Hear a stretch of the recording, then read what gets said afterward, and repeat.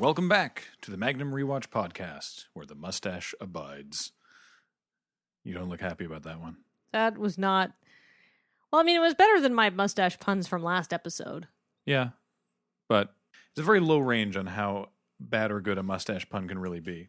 I think the lowest level of the floor is awful, but the highest possible floor is still terrible. Isn't that great? No. I'm Graham Stark. I'm Kathleen DeVere. We're from Loading Ready Run, and we do funny stuff, though you wouldn't know it.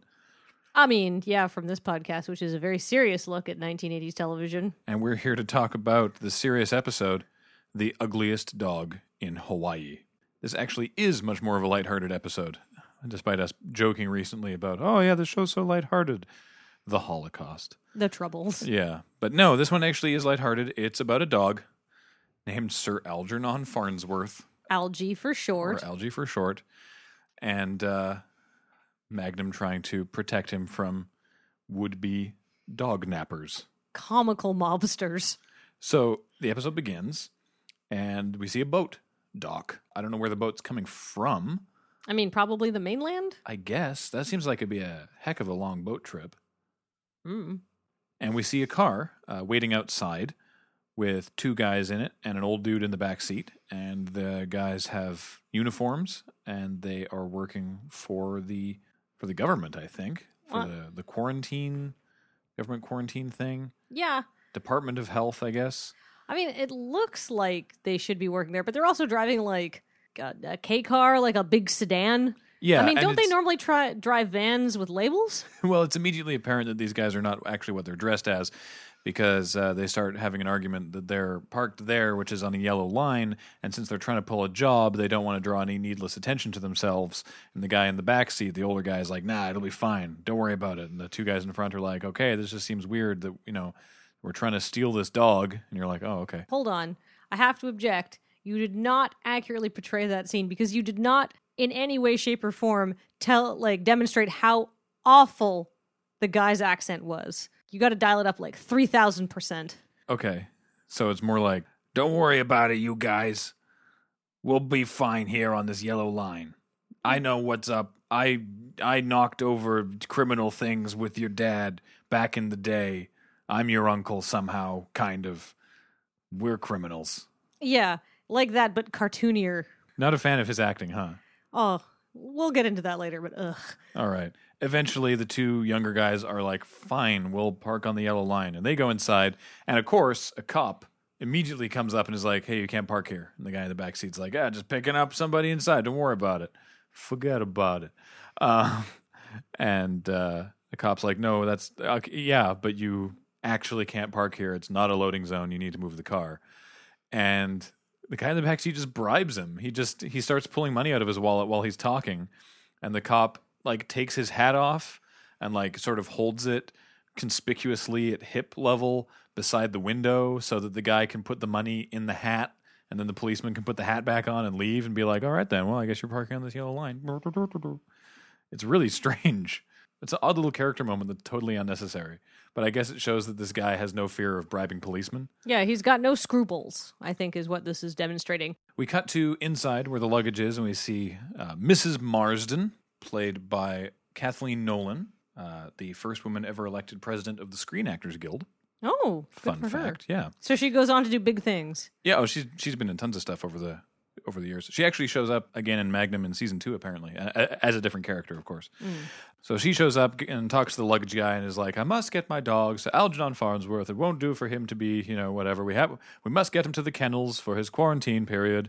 And the guy at the luggage is like, someone just came and took him already. She's like, what? She, loses it, as you would if your pet is like, so someone else took it. And he's like, yeah, those guys did. Hey, wait, get after them. And they start chasing the two guys who are very calmly and quietly pushing Sir Algernon Farnsworth's rolly kennel out of the dock. And then they see they're being chased, and they start hauling ass, and someone else rounds the corner and with a different kennel and falls in. There's an accident or whatever, and the two guys peace out and run away, but Algernon Farnsworth is okay. Well, hopefully the pet in that other kennel that gets just thrown in the air and does 3 flips and then lands on its side is okay.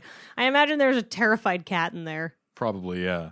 Why is there there's a quarantine? I know that you looked this up. I assume this is a real thing that there's a pet quarantine in Hawaii. There absolutely is. Okay, so this is because of Okay. I am guessing. This is Okay. me going out on a far-reaching limb here. It's something to do with agriculture. It is not actually. I'm honestly very surprised by that. Okay, well, here's the deal. Did you know that Hawaii is natively rabies-free? Is about rabies. There's no rabies in Hawaii. Huh. And so that means pets that are born and live in Hawaii don't need rabies vaccinations. People aren't at risk from getting rabies. But I mean, like, think about the animals that carry rabies. It's like raccoons and possums and all of that stuff. None of that is native to Hawaii. No bats? No, none of the bats there have rabies. Wow. So the whole ecosystem is rabies free, and as you know, rabies is like deadly and it's easily transmissible. So Hawaii has a rabies quarantine. So in 1912, people in Hawaii figured out that they needed to quarantine animals coming in. So they enacted this 120-day quarantine program. That's a long time. Yeah, that's 4 months. And then in 2003, they realized that if you had your pet vaccinated for rabies ahead of time twice in their lifetime and sent in some blood tests that had showed your pet had been clear for rabies for over 120 days and it had a microchip in it, they would let you quarantine your pet for 5 days. Oh, But that's not so bad. no matter what, your pet has to be in quarantine for 5 days at the minimum when it comes into Hawaii to avoid this, to make sure that they don't have rabies. So what about, so as an example, we have 2 cats that have not had rabies vaccinations because they're indoor cats. Well, no, Baxter has. We had to give him a rabies vaccination to get him to Canada. Oh, right. But 2 of them? Neither of them have had 2. No. So how long would they have to wait if we suddenly moved to Hawaii? They would have to wait 120 days. They would have to be in quarantine for Separately. separately. Ooh. Here's the quarantine conditions are not that bad. By the way, that would also cost us quite a bit of money. The 30-day quarantine program costs $655. The 4-month quarantine program costs $1,080. And the 5 days program runs from $165 to $224. Yikes. But I mean, they give your cats and dogs like really big cages. If you have to quarantine a dog, the kennels are all 6 feet wide. And if it's a small dog, it gets a 14-foot long kennel. A large dog gets 25-foot long kennels, and they're all 7 feet high. Cat kennels are 5 feet wide, 10 feet long, and they include platforms and a sheltered area and a catwalk. And each kennel has a bench, so you can come in and visit your pets while they're in quarantine. While they contemplate what they did so wrong. Yeah, unfortunately, pets are housed separately. So for our cats that really like each other and like to cuddle, this would be bad because they could not spend time with each other. But if you come in to visit, you can bring all of your pets and you together, so your dogs and cats that like each other can visit. But overall, it's pretty strict. But it's for a good reason. And if you are thinking, but I want to move to Hawaii, I don't want to do this to my pets, you're in luck. If you live in Guam, the British Isles, Australia, or New Zealand, apparently all these places are also rabies free. So all you have to do is the 5-day quarantine, and you can apply for an exemption. So it sucks for us.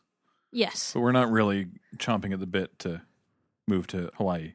I mean, no. So, But I mean, you know, if you're looking into it, if you're even thinking about it, just go get your pets vaccinated for rabies, because it will save you a lot of time and money. Because like I said, if you can get the 5-day quarantine, it's like $200. If you have to pay for a month, or the 4-month quarantine, it's like over $1,000. and it's probably even more expensive for Mrs. Marsden here because she obviously got some fancy kennel. Because I remember now, the guys are disguised as animal control. The guy at the luggage says, oh yeah, animal control came to take him away for the quarantine. And she sort of laughs it off as saying, well, no, I'd never put poor Algie into government animal control. I've booked him a space at the whatever kennels. You have to book months in advance, you understand. And then that's what sort of tips her off that something is wrong. However, interestingly enough, that is what happens. Animal control comes and meets your pet at the airport and takes them there. You don't do it. It's all handled by the government to make sure that the pet actually gets into quarantine. Well, I mean, if you're totally rabies-free and you want to keep it that way. It seems like a good policy, honestly. Yeah. Once we've determined that Algie is safe, we cut to Higgins in mid-conversation with Magnum, explaining the situation, and that Higgins has volunteered Magnum's services to Mrs. Marsden because Mrs. Marsden is a senior member of the King Kamehameha Club and a wealthy socialite. And a friend of Robin Masters. And Higgins has volunteered Magnum. Magnum's been voluntold. Yeah. to help out with this. And Magnum's like, what? Why? They got it back, so it's fine. And Higgins is like, well, they think someone might try again or something, ransom, maybe, who knows? And Magnum's like, oh, sure, tennis courts. What? I want to use the tennis courts. And Higgins says, no, we couldn't possibly. So-and-so and so-and-so, famous tennis. So-and-sos. Yeah. Oh, no, it's like, no, he says like something and something, but one of them is named Bjorn. Yeah. And of course, this is the era of Bjorn Borg, super famous tennis player. It's meant to be famous tennis people. Mm-hmm. They're not actually explicitly named as such, but it's meant to evoke the idea that they're famous tennis pros are coming to visit, and you couldn't possibly. And Magnum's like, great, they can help me out with my game. And then Higgins sort of has to capitulate and stares witheringly, almost at the camera, but not quite. That's for later. Yeah, I like this turn of events where now Magnum is Higgins needs something from Magnum, and Magnum is like, all right, fine, but I want something from you. Magnum decides that he will go and investigate the kennel where Algie is staying, and Mrs. Marsden says, okay, great, I'll tell them to expect you. And Magnum says, no. I don't want them stepping up security because they think they're going to get inspected. I'll take care of it myself. And we cut to Old Mustache Man, the elder criminal. The character's name is Victor DeGiorgio. DeGiorgio. DeBadactio. This man was nominated for an Oscar. Well, he's not doing a very good job here. For basically this role. Really? Not for literally this role, for basically this role. He was in The Godfather 2. Really? Yeah. The actor, he's Michael, delivering a fresh slab of ham here. The actor, Michael Gazzo, played Frankie Pentageli in The Godfather Part 2 and was nominated for a Best Supporting Actor for that role. Did he win? He did not. Mm-hmm. He was nominated. I mean, that's more nominations than I've ever racked up, to be fair. But he is kind of chewing the scenery in this episode, to be fair. Graham, he sounds like a Warner Brothers cartoon. Yeah, I'm honestly... It's not just that he's acting like that, it's that he is written like a stereotype. Yeah. So he's heckling girls on the beach and then comes back to Steve, one of the younger guys, and is like, what? Don't you like girls? Come on. You help me, make them uncomfortable and catcall them. And Steve is like, yeah, no, I like girls fine, but I have to fill out this paperwork. Yeah, he inexplicably has a typewriter in the bright sun, like in the backyard. Yeah. Victor, the older guy, mustache, says, harasses him. He's like, well, just because you were, head of the Harvard chess team, you think you're so smart. To which Steve bristles and says, Yale. And what it comes down to is they have a fundamental disagreement on how one should do a crime. Victor is very run and gun, work it out. What do you need doing? Cool, we'll go there, we'll figure it out. And the other guys like to use finesse. Or at least a brain cell or two. I mean, it's that fancy Yale education. But seriously, even in this, the consequence-free days of airport murders, you can't literally just go and kill people in broad daylight most of the time. Yeah. So they say that they're going to disguise themselves as members of the Department of Quarantine. And come and inspect the kennel. And we get a close-up shot of one of their fake IDs with their picture of Steve there, and it says Department of Quarantine or whatever. And we cut from that to an almost identically framed shot of a different fake ID for the Department of Health with Magnum's picture on it. This is a beautiful edit. Because he's doing exactly the same thing. He's talking to the night watchman, and he's like, oh, yeah, no, I know it's late at night, but I got held up doing this, that, and the other thing, and I got to do this because so-and-so's coming in, and we got to get this taken care of now. And the night watchman's like, I've been doing this for 20 years, and I've never seen anything like this happen. First the other guys, now you. And Magnum's like, the other guys? Are they still here? Super. Goes in and catches them basically being afraid of the dog. Which is barking and growling at them, though. Yeah. It looks like it'll give you a nasty nip. But there's two of them and one of him, and even though it's Magnum, they still manage to get the drop on him.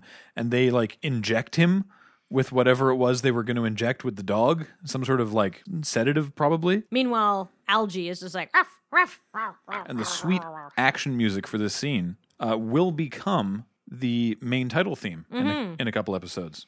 So you're thinking, boy, is this like a purebred dog or something like that? No, Algie appears to be a mutt, not like a fancy dog or anything. I can actually tell you exactly what he is. Oh, what exact kind of dog is he? He is a 12-year-old Staffordshire Bull Terrier and Smooth Fox Terrier mix. Oh, okay. His real name is Leo the dog. I guessed he was old because he's got lots of weight around his muzzle. He appeared in episodes of MASH and Kung Fu and would later become a regular cast member of the 1982 series Tales of the Gold Monkey, produced by Donald P. Belisario. Whoa.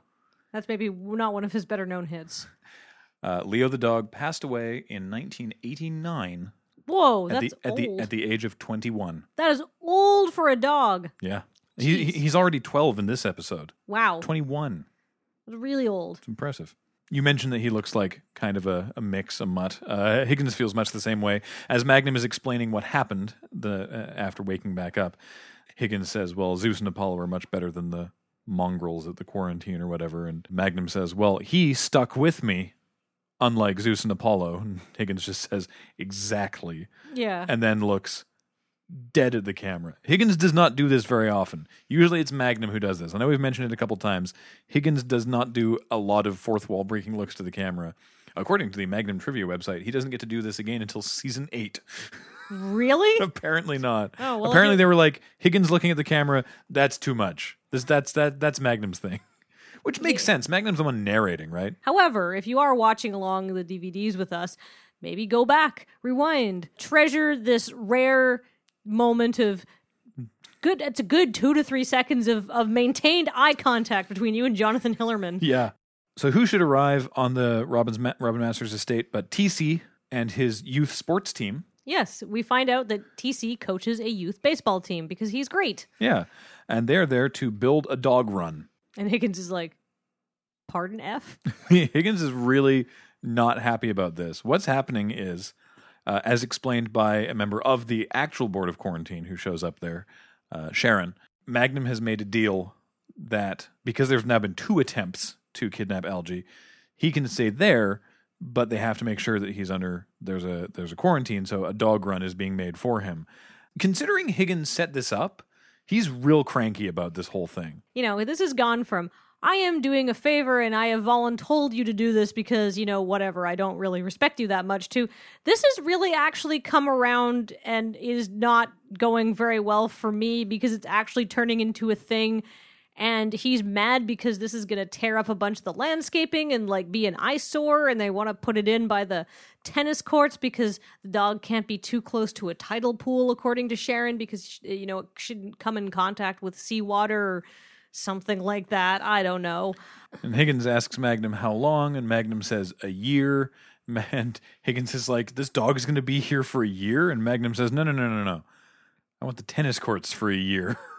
After all of this work, the dog is going to be there for 4 months because it's a 4-month quarantine, as we've previously learned. Well, actually, he says that the dog will be there for probably a week until they get this figured out. And then they can move it back to the kennels. Yeah. But Higgins, you know, still has some control over some things. And when Magnum and Sharon from the Department of Quarantine or whatever go to retrieve Algie from the kennel, the Ferrari Robin 1 has mysteriously disappeared. So they take Robin 3. This is the first time we've seen it. The Jimmy. It's GMC Jimmy time. So Robin Masters, we have confirmed 3 vehicles. Robin 1, the Ferrari. Robin 2, the Audi. The former Audi. You were right, which exploded. That's a good point. And then Robin 3, the GMC Jimmy. Now, I just want to point out that you think that this... Okay, you've all seen these trucks around your town. They're like big brown Jimmys with like orange panels, typically driven by skids and drug dealers. This is exactly the same kind of Jimmy, except it's new and it's disconcerting not to have people look at it and say, that is a vehicle for a scumbag. Well, Magnum's driving it. Maybe people won't laugh at him so much. It does look more like the kind of car that Magnum would own. Oh, by the way, the state of it's the animal industry division that handles quarantine now. Who knows what it is? I know I keep saying Department of Quarantine. I hope that came across as a complete fabrication that I'm just making up because I don't know what it's really called. Yeah, well, I mean, who knows what it was in 1981, right? Yeah. But at now, you'll be dealing with the animal industry division of the Hawaiian government. But guess who's in the parking lot as well? Oh my God, is it Yale 1 and Yale 2? And old mustache guy, who is just devouring scenery, spinning tales of when he and their dad would, rob banks. And back in the days with Al Capone. Yeah. He doesn't like how the kids are doing crime these days. Yeah, with all their forethought and planning and not murdering people in plain sight. In fact, when they see Magnum and Sharon and Algie coming out of the animal control or the kennels, what does Mustache advocate they do? Catch the dog on the road. But also, and then just kill Magnum and Sharon. Oh, yeah. Yeah, also that. I guess that's a little bit more crazy. Yeah, and then and Yale 1 and Yale 2 are like, we can't murder two people in broad daylight. And he's like, what are you talking about? That's about how he sounds, yeah. They pull away, they're driving down the road. Magnum realizes that they're being tailed and just sort of says, damn, to himself, because he sort of figured it might happen. Mm-hmm. Pulls into the gas station, and Sharon's like, but it's full. And he's like, yeah, the gauge sometimes sticks. Just wait here. Tell the attendant to fill it up. Gas station attendants. How quaint. Yeah, there's no such thing as full serve anymore. I mean, there is, but it's very rare. You know, I'm expecting all the comments, you know, like, oh, it's full serve around here. Yeah, it's not where we live. And then, of course, he has to rush to the payphone. Right. That's why he had to pull over at the gas station. But he's trying not to worry Sharon, so he's like, run across parking lot to payphone. Not that he's actually out of breath, but it's just funny. He calls up TC. His youth sports team got paid their $200 to split up between them for helping put together the dog run. But TC is still owed $163.59, and he's pretty annoyed that Magnum is calling him to ask for another favor. I mean, that's fair. $163.59 is a lot of money in 1981 dollars. Mm-hmm. In fact, adjusting for inflation, it's smoke weed every day. It's $420.60. That's a lot of money. It's entertaining you make that joke. That's going to be relevant in a little bit. Mm-hmm. While Magnum is trying to convince TC that they're being followed and Magnum would really prefer some backup and gives TC the rough geographic location that they're at and tells him to get in the air and come over there, the Yale 2, I guess we'll call him, shows up at the driver's door of Magnum's Jimmy and is like, "Hey, we're with the 5-0. We're with the cops. You know, we need your help. We're here to take Algie into custody and, you know, help out with this." And she's like, Magnum didn't tell me there was police. And he's like, "Oh yeah, well, we told him not to, so don't worry about it." And she's like, I don't trust you. And Algie starts barking and he's like, "Oh, just give me the dog," and like reaches into the car, pulls the door open. The other guy runs over as well. Magnum hears this because she's like, "Magnum," and screams for him, and he runs over and does a great like shoulder tap. "Excuse me," wham, and knocks one of them flat. And pulls the other one out, jumps in the car, and tears out of the gas station while the other guys jump back into the car, which is now being driven by the old guy, who says, "Well, there ain't going to be no witnesses now," and takes off after them. And now this is when I was like, this is the thing. The guy keeps giving them crap that their plans don't work. He's like, you know, we did the thing at the port. We did the thing where you pretend to be from the Department of Health. We did this thing where you pretend to be the cops and take them quietly. Now we're doing it my way. It's car chase time. And granted, their plans didn't work. But they were all good plans. Yeah, they were I better. don't think he has, like, I see where he's coming from. I appreciate his frustration. Yes. But I feel like he's missing some vision here. A lot of these plans were better and had a much higher chance of succeeding than go into somewhere in broad daylight and murder people until you get the dog. Yeah. Which is basically his only suggestion for plans. Yeah. So it's time to off-road. Conveniently, Magnum's brought the Jimmy. So they haul off the highway onto some dirt road, which ends them up in a banana plantation. And the guy follows them in their like big comical sedan, saying, "I'm gonna get that mutt if it's the last thing I do."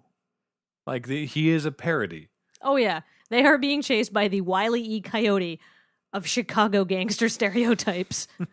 They start shooting at the Jimmy too. They actually start shooting, and Sharon's like, "Okay, I believe they're not the cops now." And one stray bullet hits the gas tank and starts leaking, and eventually the Jimmy just like grinds to a halt. She's like, "Oh, I thought you were lying to me about the Jimmy being out of gas." And he's like, I was, but they shot the tank. Yeah, womp womp womp. So they get out, they grab Algie, and they start walking through the banana plantation. By the way, this dog does not know how to be quiet. No, it will not shut up. It keeps barking. Speaking of things that don't know how to be quiet, random jungle noises. It's the like default how to tell that we're in a jungle sound effect. Kookaburras, only native to Australia. Mm-hmm. Very loud and angry in this banana plantation. Mm-hmm. Also, like a million monkeys who are clearly like having a scrap. Yeah. Yeah, like it's the one jungle track played over and over again. Yeah. The other car, the chasing car, gets stuck, and they get out, and they start following through. They can hear, because the dog is barking, but they can't hear the Jimmy. They know the other car is stuck somehow, and that they can now chase them on foot. It should be mentioned, Magnum asked Mrs. Marsden if Algie was kidnapped, if she would be willing to pay a ransom, and she said that she would. But we still don't actually know why these guys want the dog. Yeah. Is it exceptional in some way? And Higgins keeps questioning it too. He's like, I don't understand what's so special about this dog. Yeah, neither Sharon doesn't understand either. She's just like, I don't know what's happening. By the way, this is the lady who wanted to make sure the dog was in quarantine and had been like, was going to be X many meters from the ocean and all this. And now they are literally walking through like a former banana plantation, interacting with the wild, spreading presumed rabies everywhere. But I guess it's okay now. Time to traipse through the jungle. Where they run into a couple of bootleg pot growers. Yeah. And the following... Big Hawaiian dudes with shotguns. And the following amazing exchange happens. They get held up by these guys. Magnum says, "Oh, hi." The pot farmer says, "You're trespassing, and I got the right to shoot trespassers." Sharon says, "We're not trespassing. We're being chased." "You're being chased?" "Yes. Besides, the banana plantations were converted back to the government when the leases ran out, so we can't be trespassing, especially since I work for the gov..." And Magnum, who has now noticed the pot plants, is like, she works for me. We got a couple of the guys from the 5-0 on our tail. And Sharon's like, "Wait, what? I thought you said they weren't from the 5-0. And Magnum's like, "Well, not all of them. The Justice Department always sends a couple local cops with the federal agents." The pot farmer's like, "Whoa, hang on. You got the feds after you?" Sharon's like, "No." And Magnum goes, yeah, no, totally. We came up here in our pickup with a load of sea leaves, he says, as in cannabis leaves, which presumably he knows is like pot farmer jargon for pot plants. But hold on. Interjecting some real... I'm from British Columbia. I just know these things. There's no pot in the leaves. I know. He says sea leaves. I assume he means plants to plant. He says we were looking for our patch. Why did you just say a load of bud? I don't know. Look, I don't know 1980s pot lingo, do you? It can't have evolved that much in 35 years. Don't judge Magnum. He's hip with the kids. He says, so he's trying to make it out that they're also pot farmers. He's like, "We were looking for our patch when they jumped us. You see, we didn't realize you guys were already up here. I'm sorry." The pot farmer sort of like lowers his gun. He's like, oh, okay, that's okay. Magnum's like, how far is the highway from here? "Oh, about a mile down." And Sharon, who's now catching up, is like, "Thomas." I'm like, "What?" "This is cannabis." Oh my God, it's so painful. And Magnum's like, yeah, I know. And then to the farmer, "Your stuff looks much healthier than ours anyway." And he's like, "Oh yeah, you should try our Puna buds, brah." Like, "Yeah, that's the good stuff. Anyway, let's go." And grabs Sharon and Sharon is like, unbelievably dumb here. And he's like, but I love that he managed to talk his way out of that really smoothly with like lying to Sharon and the farmers just to keep the story, like his bullshit story going. And it totally worked. You know, they're like, "Oh, fellow pot farmers, but this is a cool guy. He doesn't want to grow on our patch. Sweet. All right, later, brah." Yeah. But then, of course, as soon as they're away, Magnum stops and Sharon's like, "Well, why we stop running? Come on, let's go." And Magnum's like, just a sec. I want to try and get a fix on where this is so I can let the cops know about this. Because Magnum is not down with the Hootie Mac. Yeah. He does not enjoy a dank nug from time to time. He's a straight living Navy man. You know who else doesn't know about growing pot? Yale guys? No, they do. Old Mustache Man has no idea what's going on. Because they had pot in the 30s. Well, here's the thing. They start being shot at. Steve is like, "Who the hell are they?"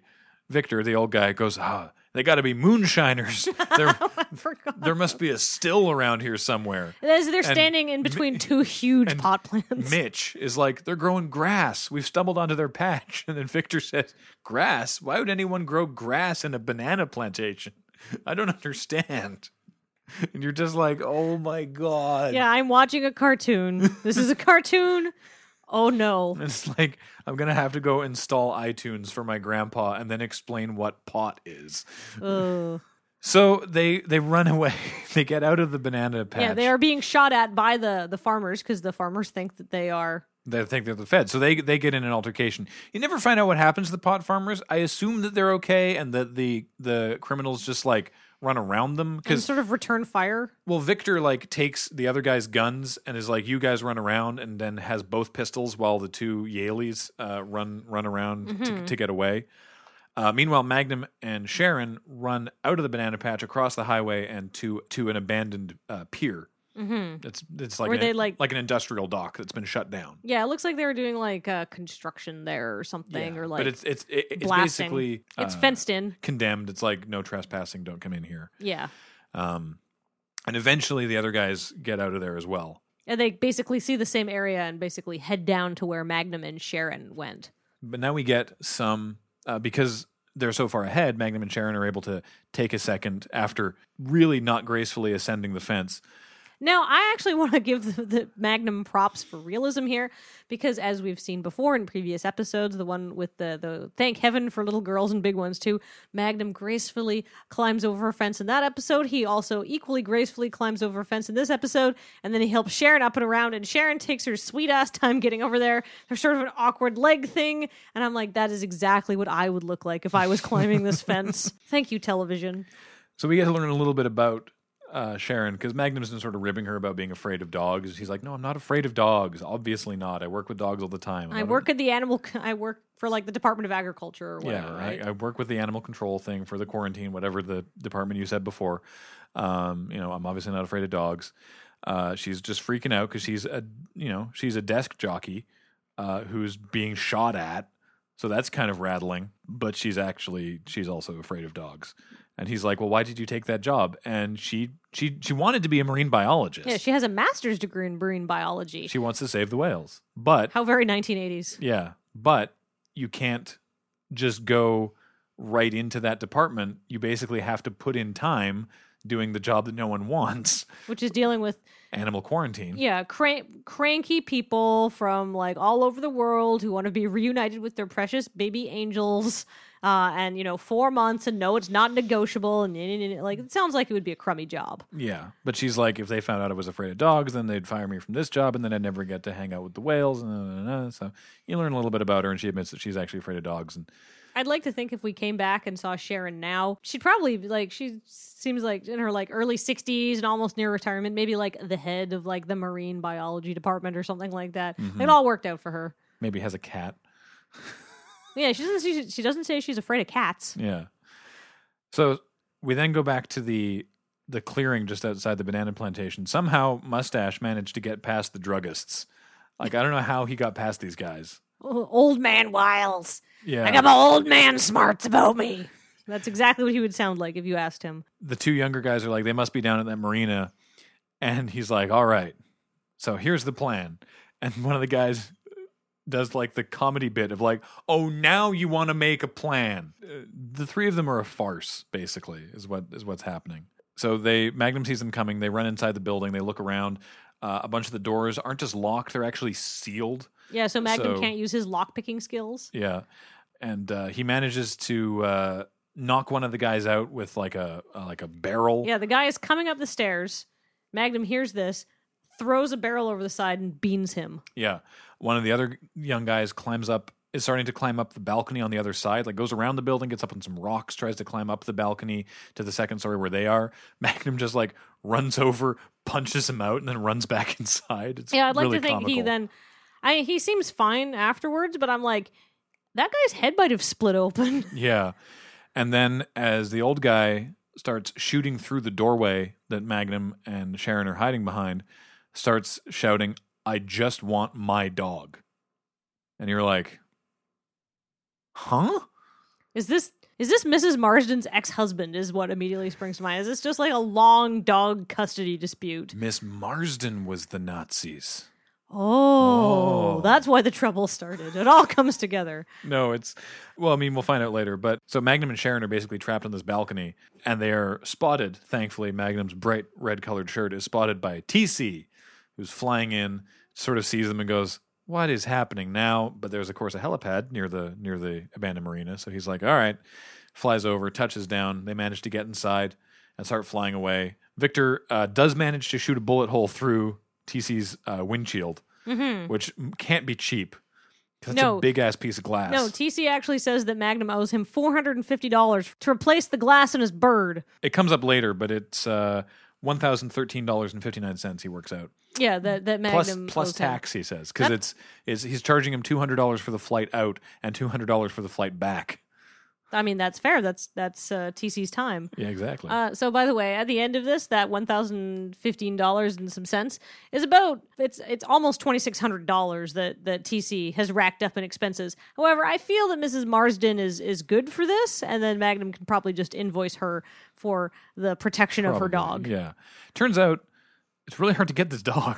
Yeah, Magnum is a good dog guardian. And then we cut to Higgins saying what we're all thinking, which is, this is literally the quote, "That whole episode is absurd." Yes, that's true. Higgins does not believe Magnum at all. Yeah, he actually, like, Magnum and TC are both like, seriously, this is actually what happened. We can show you the bullet hole in TC's helicopter. And Higgins is like, no, you're making this up. This is nuts. I mean, it's fair to Higgins. Yeah, and Magnum's like, seriously, no. Higgins, I swear to you this happened, and we need to call Rick. This goes above and beyond, and Magnum has an inkling that this is not simply a dog ownership dispute, that perhaps this has ties to the criminal underworld, because this is nuts. And Rick also has ties to the criminal underworld. This is the kind of first time that you see that Rick has some seedy connections. He also says, Magnum also says in the narration, Rick thought the plan had some holes that might end up in him. He was not thrilled about this. But he does it anyhow. I love this. This is like respect for the intelligence of the criminals. Rick, in a pool cleaning truck, drives out of the Robin Masters estate and starts being tailed by the criminals. Who are back in their sedan. I guess they got it out of the woods. Yeah. Or the banana plantation. They force him off the road, get inside, hijack it, and take him back to their place. And the reason that they know that it's BS is because Robin Masters only has a tidal pool, and you don't clean those. And Rick's like, "Oh, I thought that was odd." Yeah, trying to like awkwardly cover. Whereas they wanted him to do this, right? And the guy, like, in the passenger seat, he like knocks on the wall behind the driver and passenger seats, and you hear a dog bark, and he's like, "Aha, perfect, great, we got the dog." This is where TC starts running off the bill for Magnum as they trail Rick's van in the helicopter. He's like, "Well, $200 for the trip where I rescued you, $200 for this trip, $450 for the window, plus the $153.59 you owed me earlier comes to this total." And Magnum's like, yeah, we'll get it. So yeah, as you say, Rick pretends to know Mr. DiGiorno or DiGiorgio or Delivery or whatever his name is. Yeah, he drops his real name. He's like, "I'm Orville from Chicago." Yeah, remember? And maybe it's true, I don't know, but Mr. DiGiorgio doesn't actually know who react. Rick is. Yeah, but he tries to, he tries to play it up. Can we talk about what Rick is wearing? Please do. Oh, it is a tank top. It's got like a logo or some sort of Hawaiian thing on it, and a pair of like short shorts, because this is the only length that men's shorts came in 1981 was real short, and they are extremely high waisted, and the tank top is tucked into the shorts. He is also wearing some flip flops, and he looks like a goon. Like he looks so terrible. He looks like a pool boy. The saddest pool boy. So it turns out, because Rick does manage to get this information out of him, that Algie used to be Victor's dog, Victor DiGiorgio. Algie used to belong to him. And he doesn't care about the dog so much as what is tattooed on the dog. This is a plot hole, and I will bring it up later, but there's a plot hole here. Go ahead. Rick, still sort of trying to be in this affable pool boy character, is like, "You tattooed your dog? That's crazy, man." Eventually, Victor's like, "Would you just please open the door of the thing?" Yeah, Victor is scared to open the door himself because he says the dog will tear him apart. He remembers. The dog remembers being abandoned. Rick is like, "All right, fine," goes and whips open the door of the van to reveal Zeus and Apollo. Yeah, who I called being actually in the van. Of course. It's very obvious. They leap out, and they both go after, I think, Mitch. Yale won. Yeah, while Rick attacks Steve. Higgins actually is also in the back of the van to take care of the lads. Higgins loves his dogs so much. Yeah, so he leaps out. And then TC and Magnum land and run in and hold up Victor Giglio at gunpoint, and they apprehend all three of them, and that's sort of the the big kind of climax. They're they catch them. They find out what it is after the fact is that before Victor was originally arrested for doing crime and For doing many crimes. doing many crime and sent upriver, as it is colloquially known. To the pen. He put a whole bunch of money, $4 million, into a Swiss bank account. And anybody with the number can access the bank account.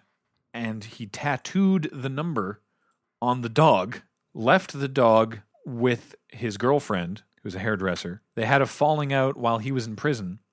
And to spite him, the hairdresser gave the dog away to one of her clients, Mrs. Marsden. Victor is after this dog because this dog is basically the password to about $10.25 million. Yeah.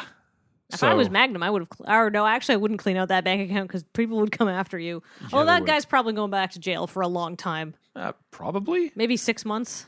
I mean, I I testify, guess- attempted murder. I was about to say, I guess the worst you could get is attempted murder, and that's actually pretty bad. Originally, I was like, what are they going to get him for? Like attempted dog napping? Like what? But no, you're right. Attempted murder, yeah. That's fair. They did shoot at Magnum and Sharon. Multiple times. Yeah, true facts. And then the episode ends with what's actually going to happen to Algie is that he's going to stay at the Robin Masters estate for a while. But unfortunately, He still has to be in quarantine. well, he has to be separated from Zeus and Apollo. So Zeus and Apollo get put in the cage. I don't think that's actually going to be how it works. And Higgins is really sad about it. And Magnum says, well, cheer up, Higgins. They'll forgive you someday. And Higgins says, oh, they quite understand.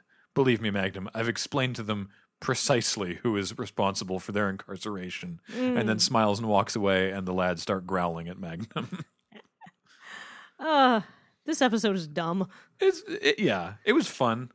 It was a nice, lighthearted change from recently. That's true. And the stakes were higher than most lighthearted episodes, right? Yeah, they were. I think I would have liked it more had they not been pursued by 3 Warner Brothers cartoons. I don't know. I actually like the younger guys. They're like, no, you idiot. We're going to do this the way that crime is done now, not the way that you do a crime. But unfortunately, he was very, very cartoony. Mm-hmm. But there you go. Academy Award nominated actor. Yeah, let's not confuse winning in here. Sorry. Oh, and something I mentioned earlier in the episode that I wanted to actually clarify because I've referred to my notes and realized that I was incorrect. The tennis pros are actually mentioned by name, and it's Jimmy Connors and Bjorn Borg. Oh, so they're real tennis pros. Yeah, because they went by so quickly, I was like, oh, and they're just meant to be sort of composite, tennis pro sounding people to evoke the idea of no, it's meant to be Jimmy Connors and Bjorn Borg. So. Okay. Once I got the reveal, I'm like, this is so stupid. Because they didn't need to kidnap the dog at all. All they needed to do is sneak in, drug the dog, get the number of the tattoo, and then go away. They didn't need to take it. And if they hadn't needed to take it, because they didn't need to, all they needed to do is figure out where he was being held and then come in quietly at night and just see him for like 2 minutes, maybe shave a patch off him. They were alone with the dog at the kennel before Magnum got there for several minutes. Yeah, exactly. Like, there is no reason to kidnap the dog if all you need is a tattoo number. Like I said, all you need to do... Maybe he didn't tell them, but then why would they go along with it? Exactly. No, he must have told them. Like, how dumb are all of these people? Take a photo! Yeah, fair enough. Anyhow, I feel like most Magnum episodes are good, and this one had some good character moments and stuff. But the plot of this is fairly flimsy. My biggest objection, actually, to the episode is the title. The Ugliest Dog in Hawaii? It had nothing to do with it. He's not ugly. He's quite cute. Yeah. I mean, he's maybe not a purebred. He's just he's an old mix, and he's getting on in years, but he looks cute. There's nothing wrong with him at all. Mm-hmm. I was expecting like a Chinese crested situation here. Yeah. Very strange. Those are the dogs that normally win the world's ugliest dog competitions. Because if those dogs like get kind of inbred, they get all hairless and their teeth stick out and their eyes go wall-eyed and awful. Ugh. Their tongues hang out of their mouths. Just look up world's ugliest dog and you'll see a variety of breeding mistakes. Yeah, this is not the world's ugliest dog. This podcast is brought to you by you, our listeners and your kind support of our Patreon at patreon.com/loadingreadyrun. And we truly value your support to let us do this and all the other fun things that we do. And we will be back next week for the episode Missing in Action. Oh, that sounds way heavier. I'm pretty excited about it. It's it's also directed by Robert Loggia. Oh. Guess he got a lot of directing in on this one. Neat. And that's it for this week. Yeah. Do we have a dog-related sign-off we can do? Sit, Ubu, sit. Good dog. Like, remember that would air after some, I don't know what the... Family Ties? Yeah, but I don't know what production company that's for. It was Ubu, wasn't it? Oh. Yeah, it was Ubu Productions. It was Gary David Goldberg. Family Ties, Brooklyn Bridge, and Spin City. Okay. But that's not... No, that doesn't work for this sign-off. But I mean, that's good trivia. You know what? If you have any suggestions about a Magnum sign-off pun that we could use, you know what? Let us know. Leave us a review in iTunes. Leave us a comment in the threads on the loadingreadyrun.com forums. Or maybe just ping us on Twitter. Graham_LRR and at Kathleen_LRR. And perhaps we will use them. Regardless, whatever you come up with will be better than whatever we have able to come up with, which is nothing. I'm going to go and have a dog nap. Is that like a cat nap, except related to this episode? Yeah, because dog napping. That sounds great. Good. Good night. Zeus, Apollo, lick. Yeah. No, it's like a friendly lick. Oh, okay.